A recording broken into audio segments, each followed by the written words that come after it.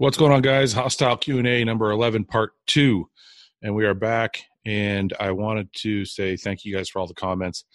I try to answer your questions the best I can. It's all just from my own experience. So I don't claim to be a doctor or a scientist or any of that. This is just from my own bodybuilding experience for the last 20 years. So anyway, we're going to get into some more Q&As. And because there's like 300 questions on that post. So I'm just going to keep on answering the questions and try and get through most of them. I have my clock set to 1 hour because I have to be somewhere shortly after that. So I'm going to do an hour worth of questions and try and get through as many as possible. So let's get started. Okay, first question is from Jordan XNJ. Says, Fouad Abiad, best training style, whole cutting, volume, or heavy? PS, love your channel and content. Keep up the G work. Thanks, guys, for watching. Thank you, Jordan, for watching. I'm not sure what a whole cutting style is, but if you're asking what the best training is, volume or heavy, there is no such thing. And people are gonna be shocked by my answer because they want to know, well, what's the best training style? You know, there has to be a best, but there doesn't. Because the nice thing about bodybuilding, the beautiful thing about bodybuilding, and I always talk about the beauties of bodybuilding, one of them is there is no best training style. You can find someone like Jordan Peters or James Hollingshead or that will probably train push-pull legs. They're on that kind of split, and they're massive. They've gained tons of muscle. James is a great pro. And Jordan has built a brutal physique that's incredible. So that style obviously works. If you take somebody like Luke trains 4 days a week, and he trains very high volume, very high intensity style with a heavy weight and a low volume. And if you take somebody like myself or Seth Feroce or Jay Cutler, you're looking at people who train with tons of volume, lots and lots of sets, maybe 5-6 days a week sometimes. And it works for us. So there is not really any best training. What I suggest to most people is you do something for 4 to 6 weeks, maybe 8 weeks, maybe even 12 weeks. You see how you like it. How's your body responding? How's the muscle responding? How is your recovery? How are your joints? Are you sore? Are you not sore? Are you achy? Is it causing you injuries? And if you do that for 12 weeks and if you notice great results, you stick to it. When your results plateau, then you can say, okay, you know what? Maybe I want to try something else, see how the results go that way. So if you've done high volume for 6 months, you've done it for a year, your results have kind of become stagnant, you might want to make some changes. You might want to say, okay, you know what? I'm going to do low volume for the next 3 months or 2 months or 1 month even, and see what my progress is like. If your progress has resumed, you could say, okay, I think my body just needed a little less volume, a little bit more rest, a little bit heavier weights, and I feel like I'm growing again. And in my case, what I would do is stick with that for as long as I could. And if I start to plateau again from that, then I might switch back. And then eventually, after doing that for enough times, you're going to say, okay, I recognize that my body works better with this style of training better than that style of training. Or sometimes it's not even what the best progress is. Sometimes, surprisingly, and most of you guys will be surprised to hear this, sometimes it's what you like. I may gain a few more pounds of muscle doing low volume, but I like training high volume. It feels good to me. I feel good in the gym. I like getting after it. I like going fast. I take short rest breaks. It's not always about what's best. Sometimes it is, and I do want to say that that's really what you want to look for is what's best, but you also have to have fun doing it. Remember, this is a lifestyle. This is a lifestyle. It's a career. If you're out there trying to make a career of it, it's something you're going to do for a really long time. If you just want to look great for a really long time, it's going to take a long time. And if you want to make it a career, it's going to take a really long time. So no matter how you look at it, it's something you're in for the long haul. So if you're doing a style of training that somebody says works, but you're hating it, I don't suggest sticking to it because you're not going to stick to it invariably. You're going to want to switch. You're going to want to quit. So find the training style that you like the best that also is giving you the results you need, and that's your training style. Next question from Hockey 268 300 300 says, what's the lowest And calories and carbs do you recommend for the last 4 weeks on a cut for a 200-pound guy who is 14% body fat cutting the last 8 weeks? This is very, very specific, but the problem with these types of questions is without knowing the rest of your program, like the way you cut your carbs is going to depend on how much fat you're eating, how much protein you're eating, how often you train, how much cardio you're doing. This is why I feel like this kind of question is for somebody who needs a coach, because I can tell you, well, cut your carbs down to 100 grams. But if you're only eating 50 grams of fat a day and you're only eating 150 grams of protein, your body's just going to dissolve. You're going to lose muscle. You're going to lose fat. You're going to lose everything. Now, if you're eating 400 grams of protein and you're eating 150 grams of fat, then you can probably lower your fats to 100 grams and get away with it and probably lose weight. But it's very dependent on so many variables, like how often you train, how much cardio you're doing. It's a little bit harder to get into that kind of question. Jack TSE says, how prevalent are site enhancers in today's bodybuilding? Very prevalent. I don't think that I used to have a very hard stance against site enhancing oils like Synthol and Pump and Pose and this type of stuff. I feel like you can't put those type of enhancement oils will not do anything to a chest or a back or quads or like a really big body parts that are really going to make the difference in a physique. You can't really inject enough oil into your quads to give yourself a really nice sweep. You can do it and you'll end up lumpy and people will know and it'll look stupid. But to actually give yourself a nice sweep, you can't really do it with an oil. Now, smaller body parts, sure, you can round out your delts a little bit. You can round out your biceps. You can make your triceps look a little fuller. That's fine. But I don't think anybody's winning any shows with great arms at the lack of everything else. So like if somebody has a great arms and they have a really shit back, you're probably not going to win a show over somebody who has a great back. So I feel like the site enhancement thing I've kind of let go of because, you know, at best you're going to round out your arms a little bit, maybe your calves. And if you do too much of it, you have really shit arms and really shit calves, and you do too much of it, it's going to look lumpy and you're going to get downgraded for it. So at best you can only round out the muscle. You're not going to grow new muscle or make your shitty biceps look amazing. It's going to make a good bicep a little better, which in that case, I don't really care. To me personally, it's not an issue. FDB4523 says, how did your family and friends feel when you said you wanted to be a bodybuilder? Were you nervous or scared when you started? I'm a very stubborn person, and I kind of had already decided. I kind of knew.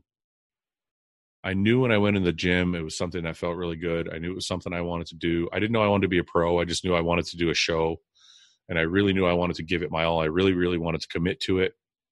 Nothing was going to take me off that path. Looking back now, I had my mind set. Like I said, not to be a professional, but I had my mind set that I loved going to the gym. I was going to go to the gym every day. I wanted to learn about this thing called nutrition. I wanted to learn about how to change my body. I wanted to learn how to look good. I wanted to learn and see how far I could go competitively. And nothing was really going to change my mind. So when I told my family, my parents didn't really know too much about it. They just, you know, my father was always the kind of person who was like, if you're going to do something, do it to your best of your abilities and don't fuck around. And that's kind of the same expression I got from him at the time. My other brothers and my sister were just like, look, just be careful, just have fun, do it your best. My one brother, who was probably who was looking out for me, tried to tell me not to do it. He was like, don't do it. There's not a lot of money in it. It's not healthy. I was doing some photo shoots at the time. He was like, why don't you just keep doing photo shoots and do the model thing? And it wasn't for me. That wasn't my passion. My passion was really building my body and seeing how far I could take it. So I ignored him, and he actually came years later to support me and start coming to my shows. And nobody in my family was really adamant, like, we're never going to talk to you again if you do this. Or my family are, even though they can be judgmental, are very, very understanding people and always are very supportive. So I think when they realized it was a real thing and I'd won a couple shows and I wanted to be a professional and I started making money, they really started to support me. And you know, they always say, you know, be careful, take care of yourself. Don't, you know, make sure you get your blood work. But they ultimately support what I'm doing. So, as far as nervous or scared, as for my friends, I had a really good support group with friends because all of my friends were competing at the time. So we call it kind of all trained and ate together, and I kind of all grew together at the same time. And as far as being nervous or scared, I still get nervous and scared. If you don't get nervous and scared when you go on stage, you're either very, very, very confident to the point where you are extremely sure of yourself, which is rare because I feel like everybody gets nervous, or you don't care. And that's why I say everybody gets nervous, because everybody who goes on stage at our level, who or any level, anybody who goes on stage and wants to win, usually when you go on stage as a bodybuilder or any type of competitor, you want to present the best version of yourself. And that's scary. And it's nerve-wracking. And it's like, oh my God, all these people are going to judge me. All these people are going to look at me and say, this guy's shit. This guy's not shit. There's like a lot of your self-worth is riding on this show all of a sudden. So even at 40, if I compete next spring in 2020, I will be nervous. I will be nervous to get, and obviously not as nervous as 2005, because I don't have anything to prove anymore. But I will still be nervous because I'm trying to present the best package I could possibly present, and I don't want to embarrass myself on stage. So those are always nerve-wracking things to think about. Mike B. Ford 123 says, opinion on Cedric continuing to compete after already qualifying. I think it's great. Why not? There's this whole like, why are you running up the score kind of attitude. And it's like, look, man, this is a business. Number one, okay, there's a couple things. Number one, it's a business. We're trying to make money. Like, these are our careers. Cedric's going to go out. He's going to walk away with a first place trophy. He's going to walk away with 10 grand and potentially a bonus, because most of us have in our contracts a bonus match. So most companies that you sign with will have a bonus structure in your contract that says, we'll give you X amount of dollars if you win. Some people match the winnings. Some companies match the winnings. Some companies give a little less, whatever it is. So potentially he could go out there and win the 10 grand for the show or the 12 grand for the show, and then get a match from the company. It's another 10 or 12 grand. So you're going out there, you're coming home with $25,000, $20,000, whatever it is. It's a good chunk of money. It's a good chunk of money, especially when you know you're going to win, right? Your flight is paid for by the sponsor, and your hotel is paid for by the sponsor. Your food is paid for by the sponsor, usually, if you have a good contract. You're going to go out there, you're going to win. You're going to collect your check. You're going to collect your bonus check. You're going to come home, come back to your kids, and buy your kids food, buy your kids clothing, buy your kids whatever they want, because you went out to compete. So I feel like fans sometimes forget that these are also our careers, and this is how we make money. And if you're in Cedric's position where you can knock out a few small shows easily, why not? You know what I mean? That's a check, and you're taking a check from somebody else, but I have the right to that check just as much as anybody else. I'm a professional bodybuilder. I can compete at every single show in the year if I want, even if I win all of them. So I see nothing wrong with that. Secondly, Cedric, I have spoken to him about this, has another reason for it. Cedric is trying to master his physique. Cedric coaches himself, and he is trying to master how to peak for a show properly and come in full and dry. And as we all know, he's had some issues with it here and there. Sometimes he comes in and 100%. Sometimes he comes in 90%. So he's trying to learn how to nail that every time. And he told me he wanted to keep doing every show just to kind of get that approach down and figured out for himself. In both cases, whether it's business or whether it's trying to figure out your path, I agree with him 100%. And if I were him, if I were in his shoes, I would do the exact same thing. So you want to get fit says, I love getting a huge pump. What are the best things you can do pre-workout to achieve the best pump possible throughout your workout besides taking a vasodilator? Thanks, Fuad. Hello from Montreal. Can't wait to try your sups. Thank you. And my supplements will get you the best pump possible. No, I'm just fucking around. Okay, so aside from taking a great pre-workout that's fully dosed, my opinion is this. A lot of people eat too much before training. I'm not necessarily saying go fasted, but I'm saying my pre-workout meal, a lot of people think their pre-workout meal has to be their biggest meal of the day, other than maybe their post-workout meal. And I actually am of the opposite thinking. I like my pre-workout meal to be the smallest meal of my day. So I work out usually after 2 meals. So my first meal, my breakfast, is usually really big. My second meal, my pre-workout meal, is usually very small. So it'll be like 1 cup of rice and 6 ounces of chicken. To me, that's a small meal. To somebody else, it might not be, but to scale, for me, that's a small meal. So I feel like people ruin their pumps sometimes when they eat a lot of fat, because fat is harder, it takes longer to digest. So I try not to eat a lot of fat in my pre-workout meal. I want to have a little bit, because if I eat just chicken and rice, my body will burn through it really quickly, and my pump it won't stick, for better lack of a term. Okay. So the way to make it stick is I add a little bit of fat. Now I want fat that's going to digest quickly. So my favorite is usually chicken, 6 ounces of chicken, 1 cup of rice, and a teaspoon or a tablespoon of coconut oil.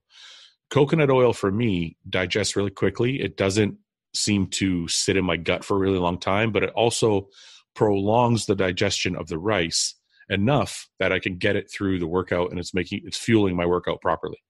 So you're not eating way, way too much, but you're not eating like a little bird either. It's like just a small meal with enough of each macronutrient to keep your workout fueled. Now, the reason I say that is you don't want to eat like a really high fat meal or a really heavy meal or a really big meal, because when you go train, if you go train like an hour later, your body's still going to be processing that food. And you can't possibly get a great pump if your stomach is bloated and your body's systems are working on digesting that food. That's why some people claim when they train fasted, they have really, really great pumps, because their body is just ready to send blood and there's no nutrients, but ready to send blood and everything to the muscle. There's nothing working on breaking down food in the stomach and all that. So the happy medium for me is smaller meal, about an hour to an hour and a half before, 20 minutes before I train, I have my pre-workout shake or drink. And then I have an intra-workout that has a small amount of carbs in it. Now, Hostile Supplements is coming out with an intra-workout that has your essential aminos in it plus a small amount of carbs. I don't like doing too much.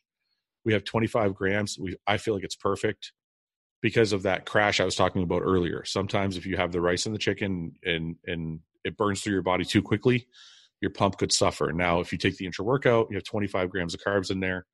It's kind of going to keep replenishing those glycogen stores. One, to help you recover faster, because you're replenishing glycogen stores as they're burning out. But 2, also to increase your pump and enhance your pump, because there's going to be carbs flowing through your body. So those are a couple different ways you can change things. That if you're not achieving the pump you want to achieve, take a look at those 2 factors. And the third thing, make sure you're eating enough salt. A lot of people don't. We actually have salt in our pre-workout, but I also, in my pre-workout meal, I make sure it's heavily salted, and it always pays off workout-wise. I always advocate that.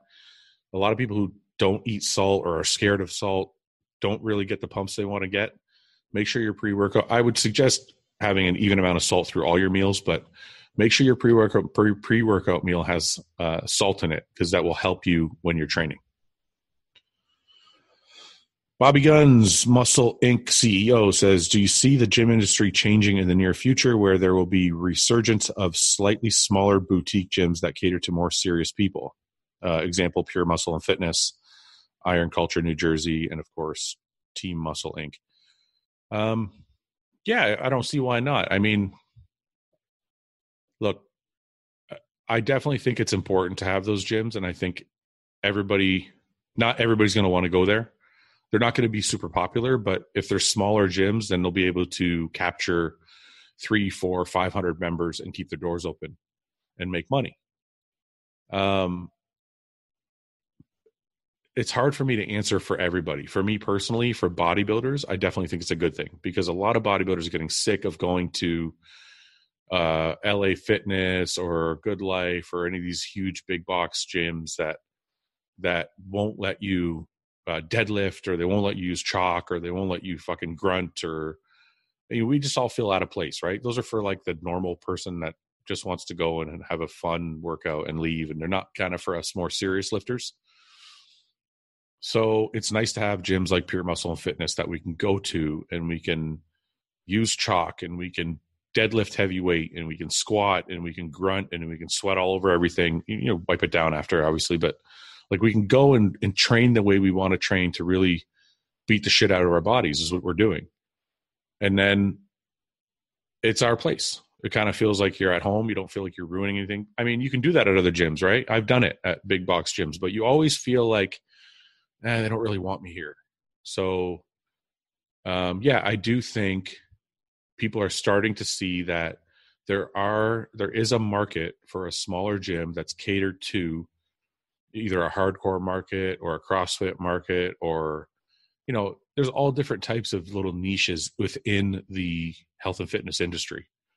And I think people are realizing that if they open a smaller gym, they can fill it with those types of small niches. So I do think it'll be more popular moving forward, because not everybody wants to belong to a big box gym and just kind of do what everybody else does. So, I think it's a good thing. J. Roher says, to what extent do you think we should make decisions based on research from novices to top level bodybuilding? This is a good question. I think science and research is very important. I think it gives us a really, really good baseline for our thinking. And the reason I say a baseline is I also think experience is very, very important. And sometimes not everything in science translates to the gym floor. For example, I'll give you guys an example. And, some people get fire back, but this is just my own experience. For example, I saw a study recently that said that you don't have to train failure to gain muscle. And I do agree with that. You don't. You can train. If failure is 405 for 10 reps on a bench, you could do 315 for 12 reps, and that might not be failure, and you're still going to develop a great chest. But if we're talking about breaking your genetic potential, like going past your genetic potential, if we're talking about breaking plateaus, if we're talking about building the most amount of muscle the fastest way possible, I have a different opinion than that study. My opinion is failure is the way to go. You have to train to failure. And that's like the same thing as progressive overload and they're based on training to failure. And for someone to say, well, we did a study that said you can build the same amount of muscle with, 3 plates rather than doing 4 plates, I would say to them, okay, maybe you can build muscle with 315 instead of 405, but am I going to build more muscle faster? And if they say no again, I would say, what about when your body has adapted to 315? Then what? Like, what if 315 for 10 is like 85% of your max is for failure, not just for 1 rep? And you keep doing that and keep doing that and keep doing that and keep doing that. How is your chest ever going to grow past a certain point? It'll grow to a certain point, but when it gets there, how is it ever going to get better? So that's where I feel like you need to go to failure. So you need to go to 315, maybe you go to 365, maybe you go to 405, maybe you do 315 for 15 reps instead of 10. Whatever the case may be, you got to push to the failure limit. And I feel like that's what breaks plateaus, and that's what creates more muscle when your body is stuck. And like I said, I also feel like it's the fastest way. So I'm just using that as an example. That's a whole other debate. I'm sure other people have other opinions about it, but there are lots of scenarios I've come across. Okay, I'll give you guys a gear one. So like if you take GH, for example, the studies would show that taking GH in the morning is the best time because your cortisol is at its highest level when you wake up. So you want to take GH to blunt the cortisol and to get your body going in a muscle building process, right? But I've noticed better results in taking GH at night before bed. So how do we quantify that? Do you understand? Like, how do those two meet up? So it's just, I feel like research is very important because there more times than not, it helps, especially with nutrition. I like to know what all the studies say about nutrition, about carbs and proteins and fats and getting them in and timing and everything. And there's so many different studies. You can kind of pick and choose which one you want, but you obviously want to pick the ones that have the most research behind them. But like I said, even though I feel like another study shows, for example, you can eat one meal a day. If you're, let's say you're eating 5,000 calories a day. If you eat those calories all in one meal, you're going to gain the same amount of muscle as if you ate them all in 6 meals and broke it all up all among 6 meals. And I'm sorry, but I've kind of tried that, and it doesn't translate. The smaller meals every 2 to 3 hours has been proven to work, and it, to me, it has worked better than any other system that is out there. And like I said, you got to remember, I'm talking in terms of building the maximum amount of muscle. I'm not talking about just losing some fat. I'm not talking about just looking good. I'm not talking about having a beach body. I'm talking about building the maximum amount of muscle the fastest way possible.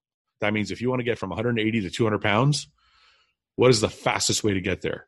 And the research is very important, and it gives us a baseline. But there are things that have been proven through decades of bodybuilding to work, and I can't seem to get away from those, I guess, is what I'm trying to say. We kind of have to always keep in mind that these things have been done for generations for a reason. And it's not just because nobody could figure out any other way. People try other things and they just don't work as well. So that's kind of my thoughts on that. I lost my place here. Let me see here. Okay. So William Garris says, best meal in your opinion to replace oatmeal? Cream of rice. A lot of bodybuilders eat cream of rice. It digests a little better than oatmeal. It has less fat. There's a lot of different. Now, oatmeal is good in its own right because it has fiber and all these other things. But if you're just looking for a comparative food that will get you the same amount of macros, it kind of feels the same to eat, I would go with cream of rice. Hockey. No, you already got one in here from you, so we're going to skip that one. Tom Williams 1205 says, do you know where you will be distributing the new supplements, i.e. just US, Europe, etc., or staggered release? Can't wait. Okay, so this is kind of a tough question. So we're going to be direct to consumer from our website, and we have a fulfillment center in the US that will provide shipping to most of the world, I believe. But as we see how the product launches, we're going to decide where the distributors will be. So it'll be a staggered kind of, it'll be released to everybody, but it'll be more accessible as we see how the company's going to grow. If we open the doors and it kind of takes off like a rocket, then we're probably going to end up having distributors and fulfillment centers in other parts of the world to help us get the product out faster for customers. If we open the doors and it's a slow growth and, things are kind of trailing along and people are getting, to get the word out, then we're probably going to stay direct to consumer for a little while until we see things expand. So it's all going to be determined by the first couple months, first 3-4 months, and how things go. And then we're going to kind of have to adjust and shift on the fly as we go. The Prince Roy says, hey, Fouad, your channel and content are tops. Thank you. My question, what do you believe is the optimal body weight? You obviously can't stay at 280 pounds forever, even if you continue going to the gym. What is your optimal? Oh, I see. I'm sorry. I thought you were asking what people's optimal body. My optimal body weight. When I'm done bodybuilding, I hope to stay around 230, 240. You're right. You can't stay at 280 forever. I'm actually really comfortable right now. I don't feel like I'm big. I know that sounds weird to a lot of people, but I'm used to being closer to 300 pounds. So 275 to 280 is feels a little easy. It actually feels very easy to manage, but it's still too big for health reasons. So if I'm not going to compete anymore, I'll probably kind of cut down to 250, 240 and just stay in great shape at that point. And then I don't really want to get any smaller. If I get to 220, 230, that's okay. I just like to remain athletic looking. I'd like to still remain looking like a bodybuilder. But you're right. 280 is too much. If I do compete in the spring, though, I will stay at 280, 300 I will stay around 280 to 300 until I'm done competing. Once I'm done competing, like I said, 240. The 240 range looks good for me. Best workout for fat burn. I have a decent amount of muscle, but I need to drop about 20 pounds of fat. And what should I What should diet be like? Current 5'11". Guys, this is like a full program question. The best workout for fat burn is the one that gets your ass to the gym every single day and pushes you the hardest. Okay. There's no such thing as the best workout for fat burn. Going to train to failure, train your fucking ass off. That's the best workout for fat burn. Okay. Fat burn is not created in the gym. If you want to burn fat, that's your diet. You got to get your diet right. Now you ask also, what should your diet be like? I'll give you a vague answer since it's a vague question. 40-40-20 split works. Protein, carbs, and fat. Break them up that way. Find out your caloric needs for the day and create your diet. This is a very specific Q&A. I can't really do a full program on video right now. So if you're going to ask questions, I'm happy to answer them, but they got to be more specific. And if they're this vague or this expansive, you need to hire a coach that can create you a diet and a program. Probably never change says simple ways to cut fat and build muscle at the same time. Carb cycle.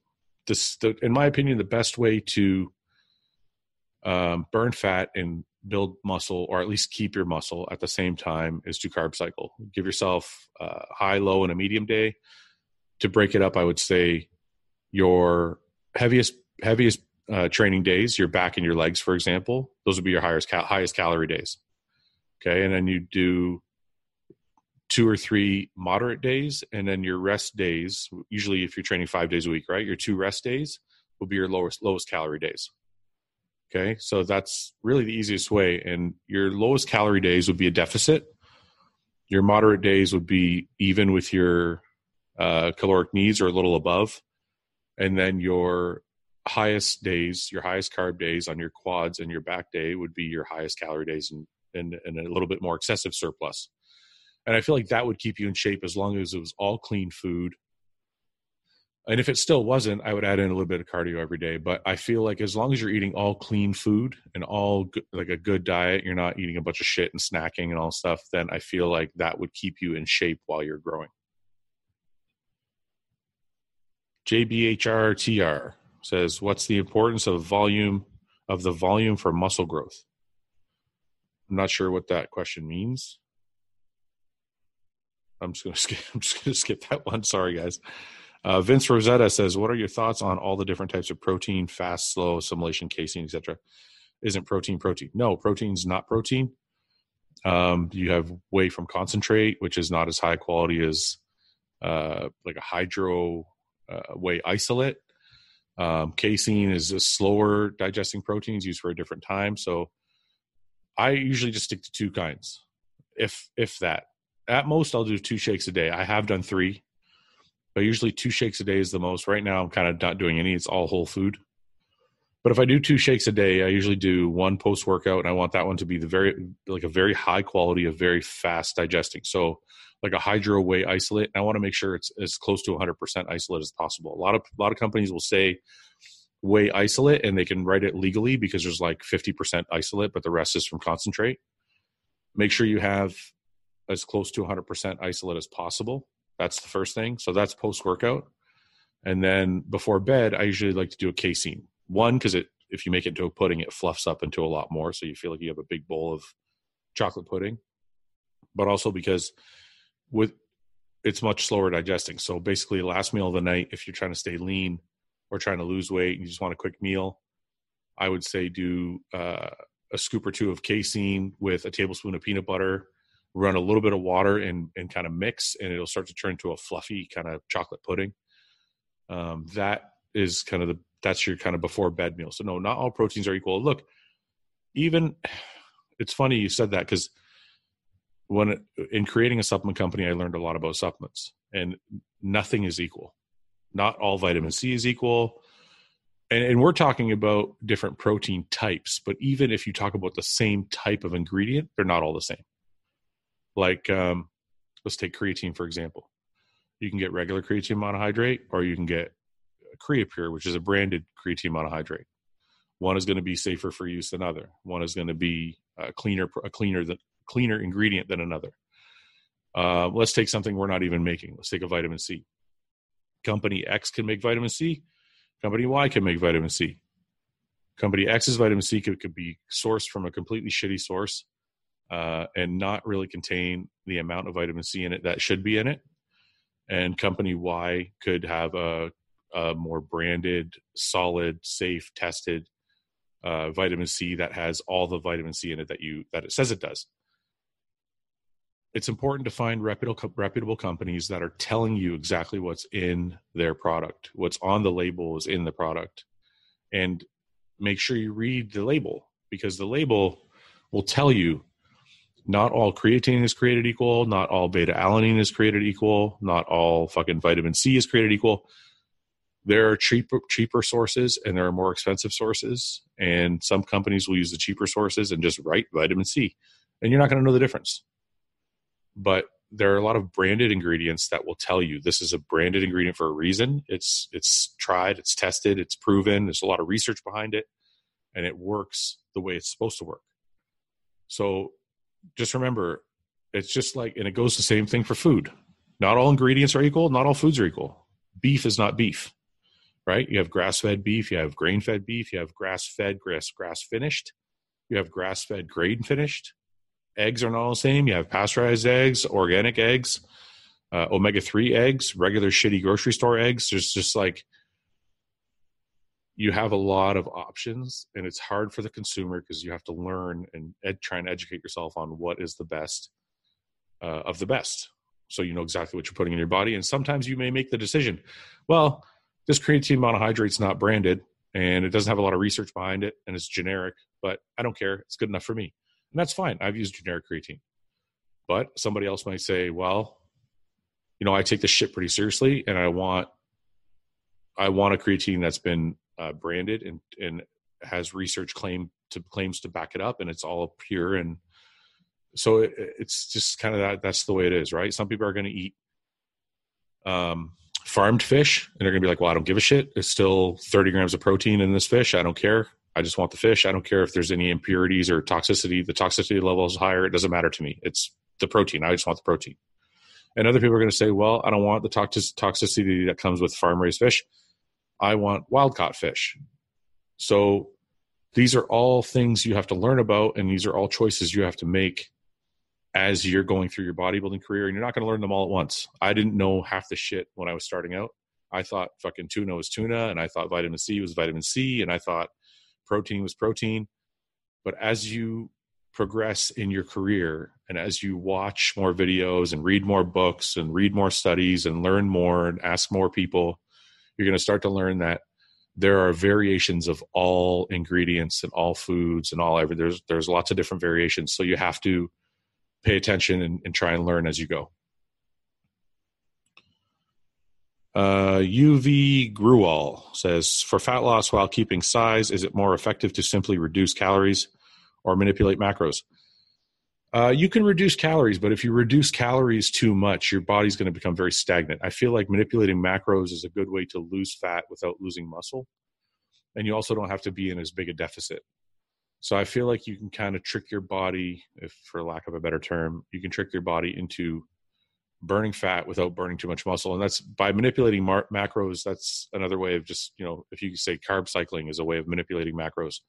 So if you go back a couple questions, they just kind of stated that I feel like carb cycling or fat cycling is the best kind of way to burn fat and hold on to your muscle. So if you're just trying to shed weight and you don't care about keeping muscle or anything, yeah, you can just cut your calories by like, you know, 1,000 calorie deficit, and then you're just going to lose weight. You probably lose muscle in the process or whatever, but you might not care. You just want to lose weight. But if you want to burn fat and not just lose weight, you want to burn fat and change the way your body looks, I feel like macro manipulation is the best way to do it. Or very, very small decreases in calories, but even only that will work to a certain extent, right? So that's why I feel like macro manipulation works a little better, because if you decrease calories, you'll start losing weight, and you decrease and decrease and decrease, and you keep losing fat. And you might not be losing a lot of muscle, you're just still losing fat, but eventually your body will stop at a certain point. And then that's where you're going to have to start to manipulate your macros. So you could also use both strategies depending on how aggressive you want to be. Anton Nayo Boyanov says, how to group the muscles in a 4-1 training split. I don't know, easily. I would put legs and back as far apart as possible. So I would go, if you're 4-1 training split, I would go legs Monday, chest and shoulders Tuesday, arms Wednesday, and then, or actually, no, I wouldn't do that. I'd probably do legs Monday, chest and shoulders Tuesday, back Wednesday, and then arms on Thursday. I wouldn't want to do arms before back because my biceps will probably still be sore for back. So you'd have to give yourself a day between legs and back.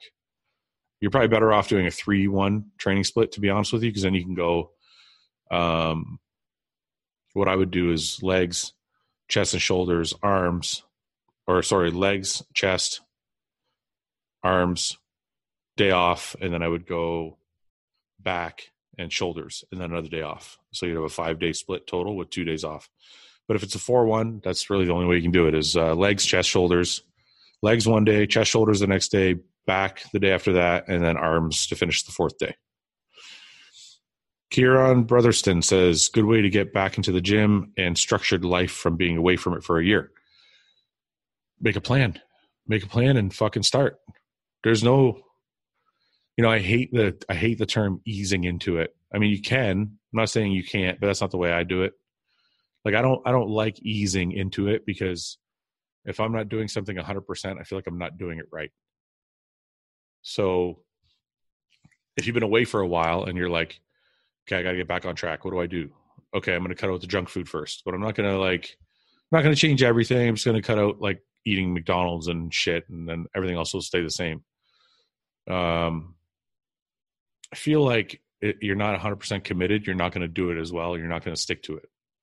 So I've always been a believer in 100% commitment, 100% effort. So if I'm going to do it, I'm going to do it. Okay, so I want to get back into it. Okay, I'm cutting out all these foods.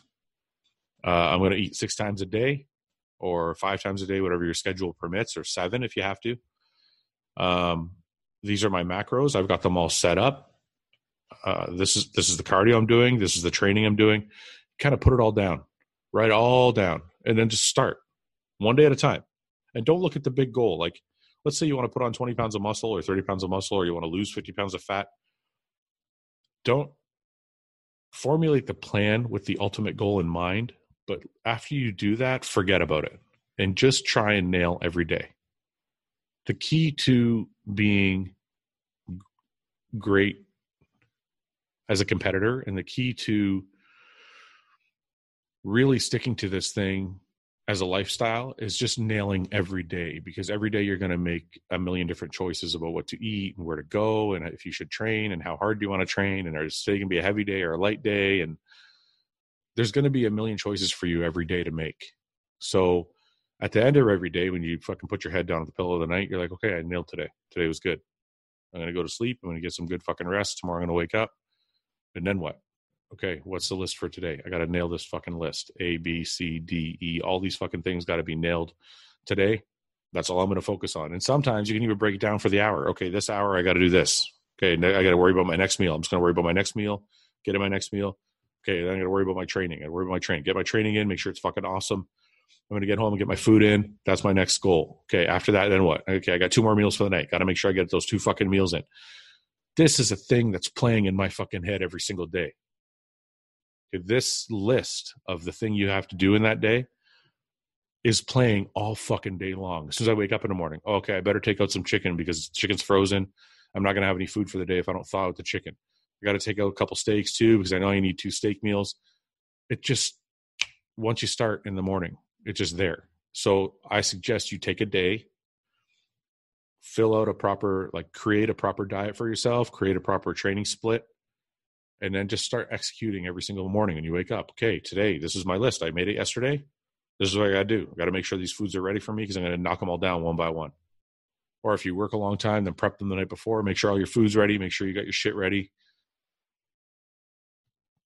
It just takes some planning, man. It's not hard to do. It takes some planning. It takes some effort, and it takes a constant, conscious thought about what you have to do. It's not, if you're not prepared, you will fuck up. I promise you that. If you're not prepared, if you haven't thought out your day, If you haven't thought, like this morning, I woke up, I'm like, I took out 2 steaks and two pieces of fish.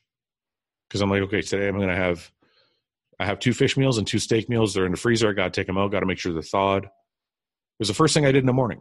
Because I know if they're not thawed, I'm not going to fucking eat. I'm going to eat some other shit. I'll have a protein shake, which is not horrible, but it's not the same. Or I'm going to go out to eat, which is even worse.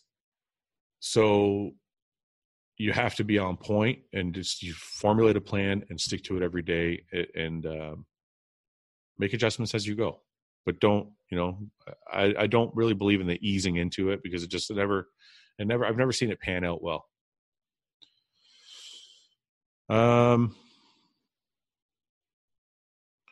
Nano Vapor says, what are your views on doing a high test only cycle, 1,000 to 1,250 milligram range, considering all the adverse effects of the harsher compounds? Do you think this would be sufficient to put on lots of mass without having the toxicity issues of other compounds? I think doing 1,000 to 1,250 milligrams of test will cause you other issues like high blood pressure and I'm not sure, like other.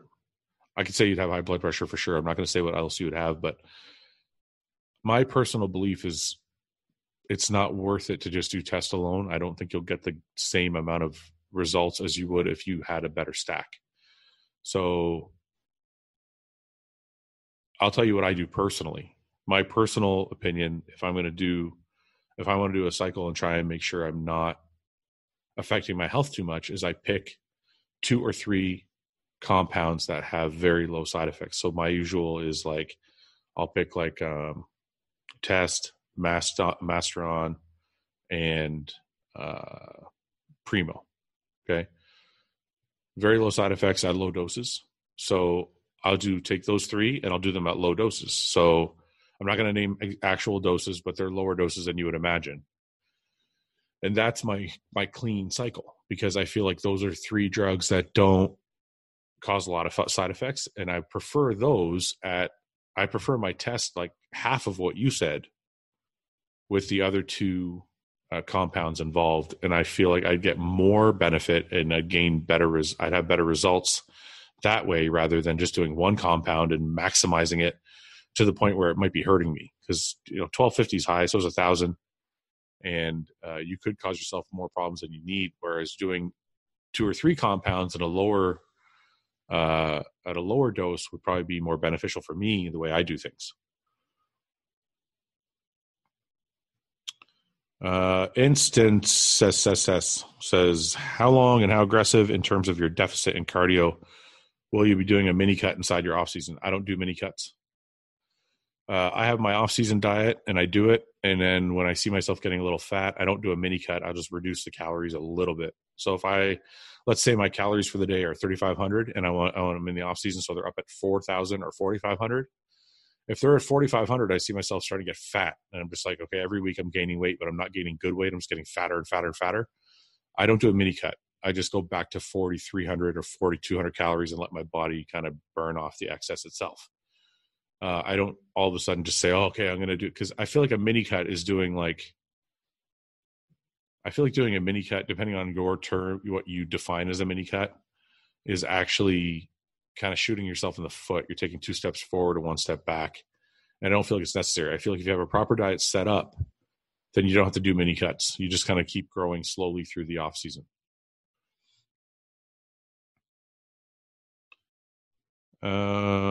How is your legal weed that you and Paul Tay Bebe says, how is your legal weed that you and Paul got? Are you enjoying weed more now versus when you were younger? And do you find its effects in the gym affect your results? Palumbo once said THC aromatizes test. Okay, I don't know about that. Palumbo's probably right, but I have never smoked weed and gone to the gym. So I don't know. I know a lot of you have messaged me and said, you feel way better when you smoke a joint and you go train, you feel more focused, more of this, more of that. I don't feel like it would do that for me. It would probably just my mind would be off somewhere else. So I don't smoke and then go to the gym. In fact, that weed that me and Paul picked up was not for me. It was actually, I just wanted to go to the store and check it out with him.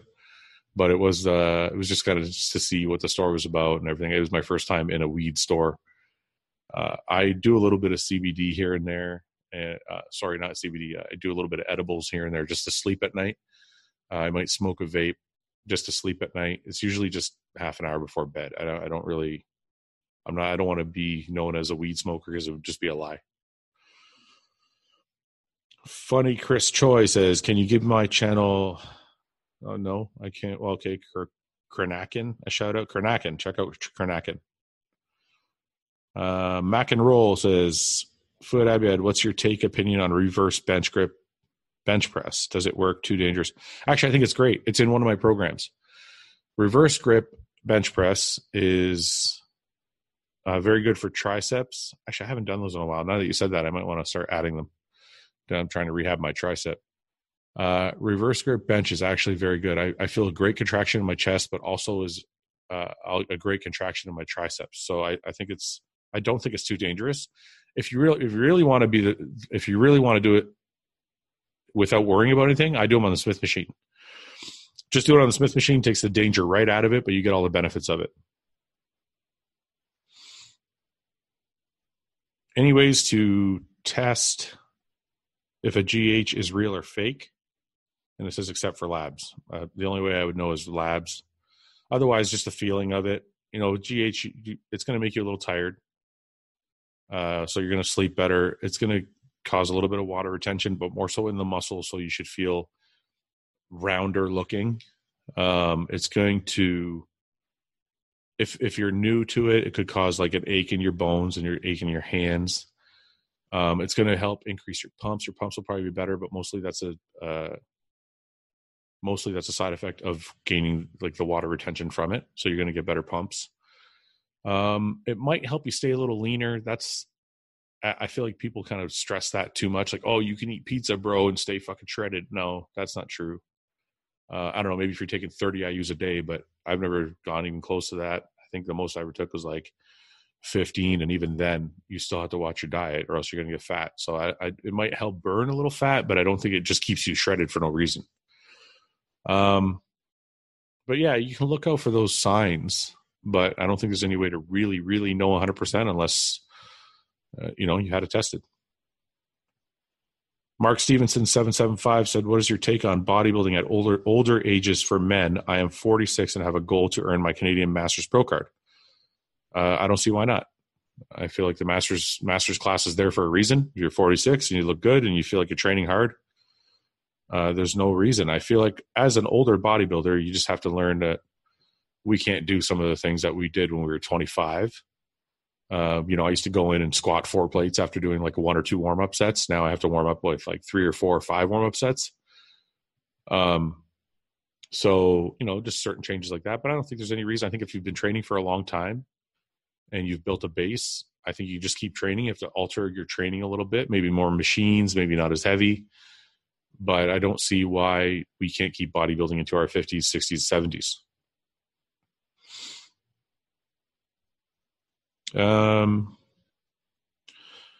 Steve Bocelli says, what has been one of the most influential books you have ever read? I just actually was talking about this the other day. There's a book called The Power of Now by Eckhart Tolle. And if that's how you pronounce his last name, or it's Eckhart Tolle. It's for people with anxiety, and it's to help you learn how to be present instead of always worrying about what's happening tomorrow or what's going to happen down the road or what happened yesterday. Or it kind of teaches you to stay present and live in the present. And that's part of people with anxiety's biggest issues are always off somewhere else worrying about some shit that's not actually happening in the moment. So anyway, long answer to a short question. Sorry guys, but Eckhart Tolle, if you have anxiety, check it out. It's ECKHART, Eckhart, and the last name's TOLLE, and the book is called The Power of Now.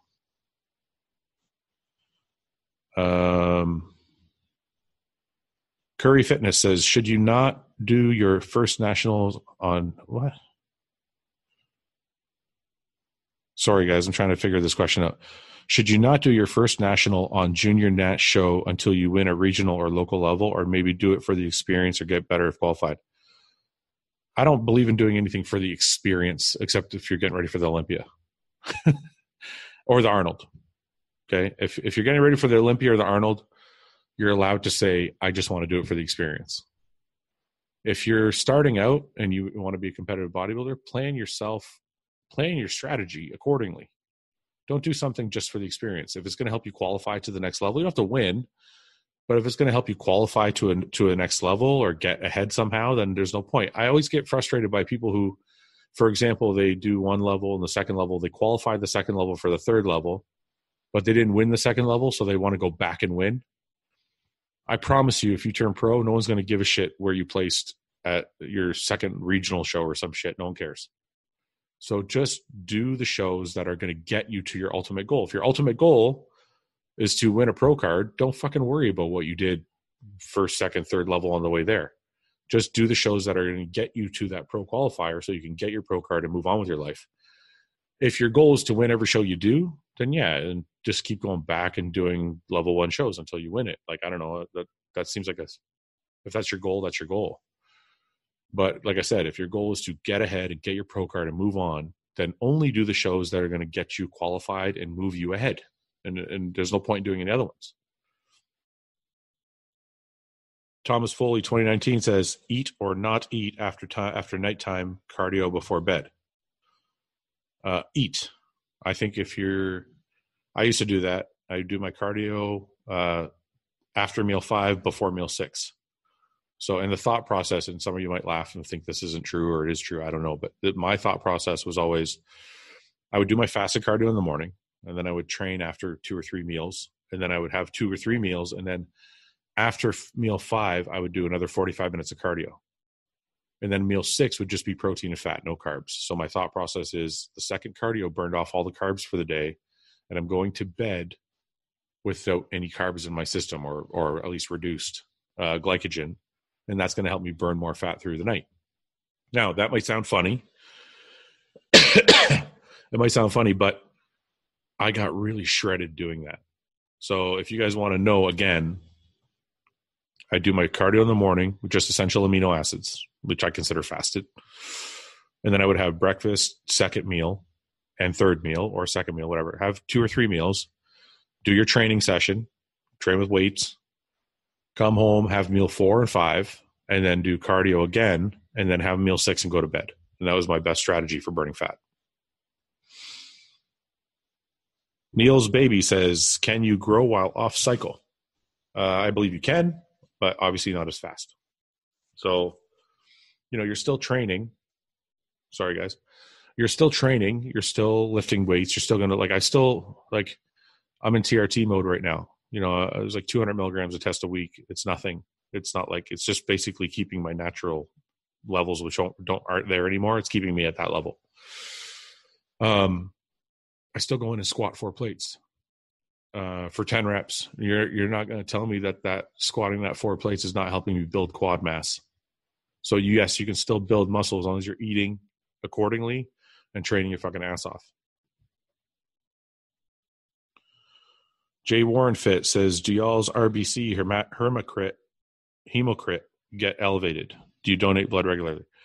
I have donated blood twice this year, twice in 2019, to keep my red blood cell count down. I don't suggest doing it because I said so, and I don't suggest doing it because your gym bro said so, because I have heard those stories.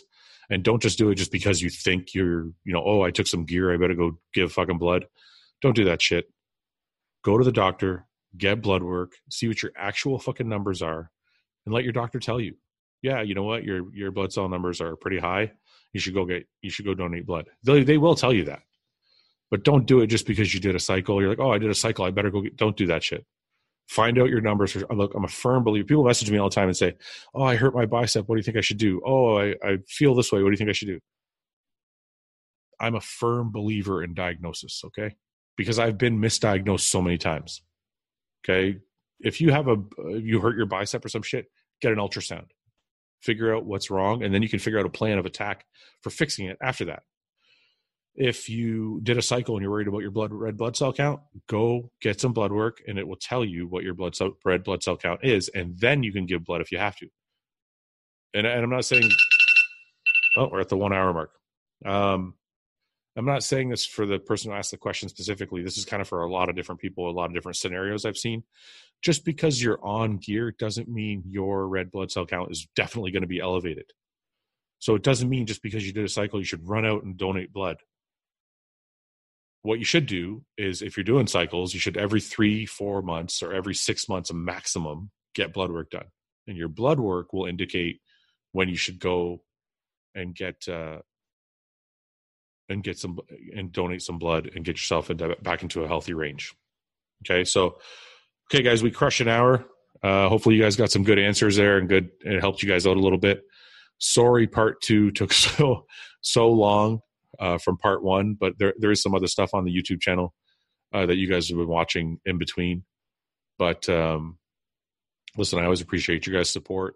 I appreciate you guys asking about the supplement company. We're really excited. Things are moving a little slower than we expected because of all the different compliance issues that we have to meet. Lawyers have to look at everything. Lawyers have to sign off on the labels and the ingredients, and just a lot of different things that weren't accounted for.